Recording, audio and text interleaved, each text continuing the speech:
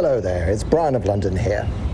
And yes, there's no video. My phone seems to be unable to record video on the front-facing camera with decent sound, so we're going old school podcasting. There'll be a nice static picture, perhaps from the air show I was at yesterday, which was the Israeli Air Force pilots passing out parade with the most incredible air show. But before I get to that, I wanted to update you all on JPB Liberty and the case in Australia, the cryptocurrency case, the case, the one I've been talking about for 2 years, where my friend and I, basically Andrew himself, is suing Facebook and Google in court in Australia for cartel behavior.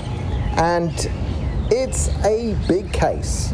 Now, we filed it the end of the summer last year, and we've been in court a few times, each of which I've reported. But it all kind of went silent after December the 18th, where we had a court date. We were supposed to be in court again in February, but unfortunately our judge postponed that court date. And since February, we've been unable to get another court date with our original judge. So a couple of weeks ago, we got notified by the court in Australia that we'd been assigned a new judge. And she is a very, very new judge. She was only appointed to the bench in Australia's federal court in February, I believe. Anyway, so this is sort of, she's got no judgments, no history, and this is going to be one of her first cases. So we managed to have our first case management hearing with her last Friday, which we felt went pretty well. Very, very different style to the old, very experienced judge we had before, but we're hopeful. And now we've got 4 weeks, which is 3 weeks from today, in order to gather together all the paperwork we've issued so far. We're going to sort of combine a whole load of submissions, because we were in court 4 times with the other judge. So we're going to gather all the submissions from those, summarize them, well, not even summarize them, just collect them all together in one big submission that supersedes the other ones. We've got nearly all of our documentation which we've supplied to the court, which is, more than 1,000 pages. We've got that together in a consolidated, concise court book. We'll be adding a few little things that have happened that I will get to, because they might involve a certain huge games company called Epic. And we're going to gather all of that together, put in a new submission, have another court hearing about case management, and then hopefully we will have a kind of a one and done hearing to decide how, whether we get what we're waiting for, which is leave to serve, the permission to actually present the case to Facebook and Google, because that's the goal, that's the immediate short-term goal. But in having taken so long to get to this point, we have strengthened our case enormously. It's not to say that the case that we first filed last year was bad. It's to say that having had it been challenged a number of times by a very senior judge, and again having to go through another challenge process with a new judge, each time we have to do this, we have to look at the case with new eyes and present it. And I think it's getting better and better and stronger, and we're successively closing down all the avenues that these two megalithic companies will have as defense. So whilst this speed of justice is incredibly tedious and annoying, it has given us time to improve, and nothing has changed in the legal system or the behavior of these companies that is going to significantly weaken or change our case. So I'm very, very hopeful. So the timetable is basically we're going to be submitting more documents in 3 weeks from today, and hopefully very soon after that we'll be having an actual substantive hearing on those documents. And the point is, now that we've got a new judge who's very new, she does not have a full docket. She doesn't have a whole list of historical cases, which our other judge did. And she seems very, very flexible in terms of scheduling and stuff, and that's a huge win. Now, I mentioned Epic versus Apple. Now, Epic versus Apple is very interesting because last summer, Epic sued Apple and Google in Australia's courts, in America's courts first, on antitrust violations using the Sherman Act and various other things. Now, those cases are American law. They're not staggeringly interesting to us, but soon after they filed their America thing, actually towards the end of last year, I don't know, November or so, they also filed a case in Australia, which was very, very curious because they used the sort of same branch of law that we're using, which is the consumer laws and the anti-cartel laws, but they're suing under very different provisions because they're bringing a private action like we are, but they're bringing an action about damages done to them. Except that they didn't bring it as a financial case. They're not really asking for money. They're asking for a court to issue an order saying Apple, in this case, should open up their app store to Epic.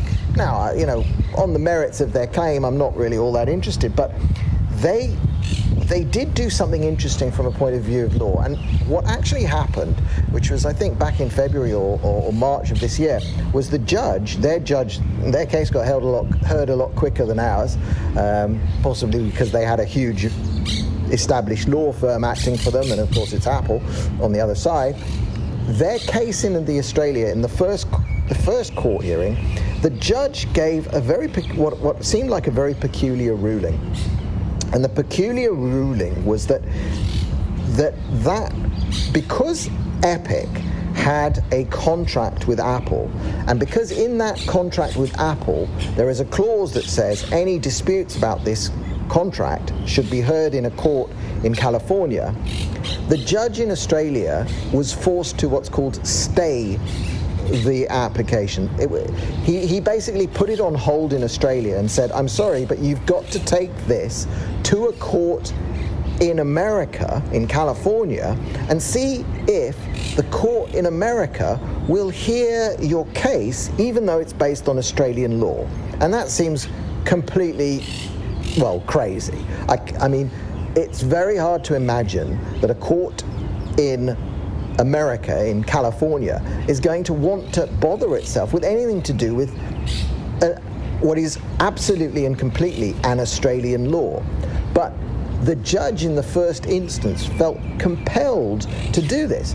And in his judgment, he said some very interesting things, because what he did point out was that Epic didn't need to bring this case, but that, he didn't really point this out, but he hinted towards it.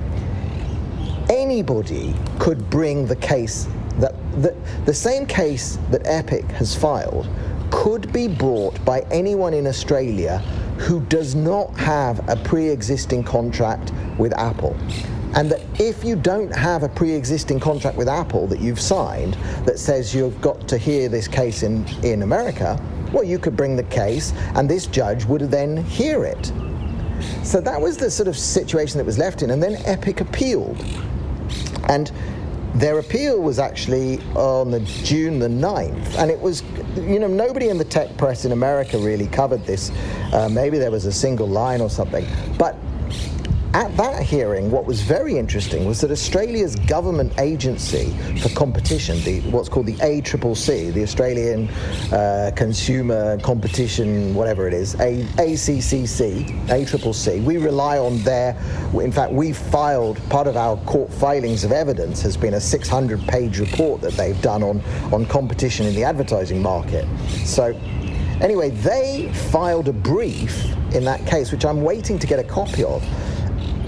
One thinks that their brief would have been to say, yes, there is a compelling public interest in Epic's case against Apple, and that they were asking the appeal court to set aside the contract clause that says it must be held in California and hold it in Australia anyway.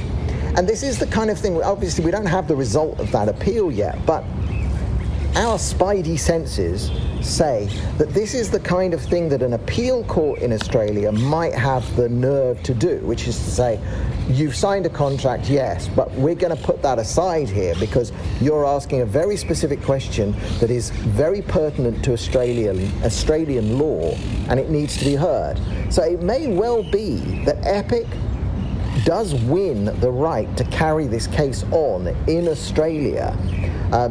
Not because the first judge got it wrong, but because the first judge, being a judge of first instance, really wasn't strong enough or bold enough, and there are good reasons for that, to forgo that contract clause, whilst a full set of 3 judges in an appeal court, they can set aside a contract and say, actually no, the compelling public interest of hearing whether Apple has broken Australia's competition law is worth hearing. So that case is very, very interesting. And in fact, at our hearing last Friday, which was just a procedural hearing, we weren't really there to talk about any of the merits of our case, our new judge did bring up the Epic versus Apple appeal. And she, we don't know what she doesn't really know much about our case yet. She said to us she has not read in all the documents. She's waiting for us to actually, guide her through which documents actually matter. She asked us whether this Epic versus Apple case was relevant to us. Now, it is relevant to us, but in a very interesting way. It's not relevant to us because we don't have our case does not rest on our plaintiff, our lead plaintiff, contracts with Facebook or Google, because he actually doesn't have a contract with Facebook. He has no Facebook account. He's got Google accounts, but not advertising Google accounts. So it's not that we're suing about contracts, but not the contracts that we are party to. So we don't have this problem of jurisdiction being thrown to California. That's sort of almost certainly irrelevant for us. But we do have a compelling public interest for bringing our claim. And the Epic versus Apple first hearing, even though it sent the case to America, has a really strong public interest element that we are already making use of in our next submissions. So, I don't know if I've lost everyone in technical legal mumbo jumbo, but that's where we are with our crypto class action. So really expect it to move again, and it could move quite quickly once we're back in court with a new judge who's got lots more time on her hands. And I will say, I mentioned right at the beginning, I'll just say something about the air show yesterday. I was very lucky enough, because this is not a public ticket, I was lucky enough to be able to go to the passing out parade for the 39 new pilots who got their wings yesterday, including 4 women, including one of those women being a frontline fighter jet pilot.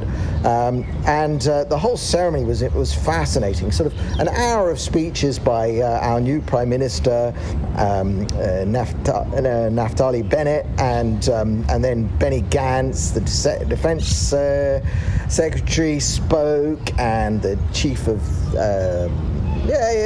speeches, and the Chief of the Air Force, and so on.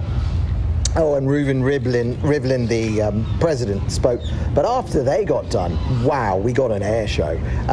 And an air show that breaks all the rules, because, normally in air shows, the planes never fly over the crowd. It's like a complete rule. You keep 100 meters from the crowd or more. No, these guys were just, 4 F-16s going 400 knots directly above the cloud, and then banking hard left, swinging round and coming in and doing a mock bombing run, sort of 300 meters from where the president and the prime minister are sitting. It's really quite amazing. They had gunships come in and do a live fire demonstration of giving covering fire while a huge helicopter came in to do a heli-evac. We had F-15s doing dogfights with going vertical directly above the crowd while dropping infrared flares. And we had an F-35 basically close out the show. And that thing, boy, is that unquiet. Anyway, that was a great experience. Beautiful ceremony. Very unmilitaristic, to be honest. Very defensive. I don't know how to explain this to you. And nice marching, and the band, and a beautiful little jazz band with a nice saxophonist. I don't know. But it's a ceremony. 90% of the crowd are friends and family of those getting their wings or the other cadets. That's who it's for. It's not an easy ticket to get hold of. So very, very interesting. Beautiful little ceremony. Nobody wearing masks. Sort of COVID stuff seems to have gone, though I've been told we're actually instituting masks again in the next hour or so. But Whatever. Anyway, this is Brian of London. I'm in my forest, recording without video, just the audio. Lots of bird noise, lots of trees. Hopefully you can hear it, and hopefully the background noise isn't too distracting. This will be up on my podcast. It'll be on 3Speak. It'll be value for value enabled. You can stream it and stream sats to me at the same time. So I'm still working on Podping and all the podcasting 2.0 stuff.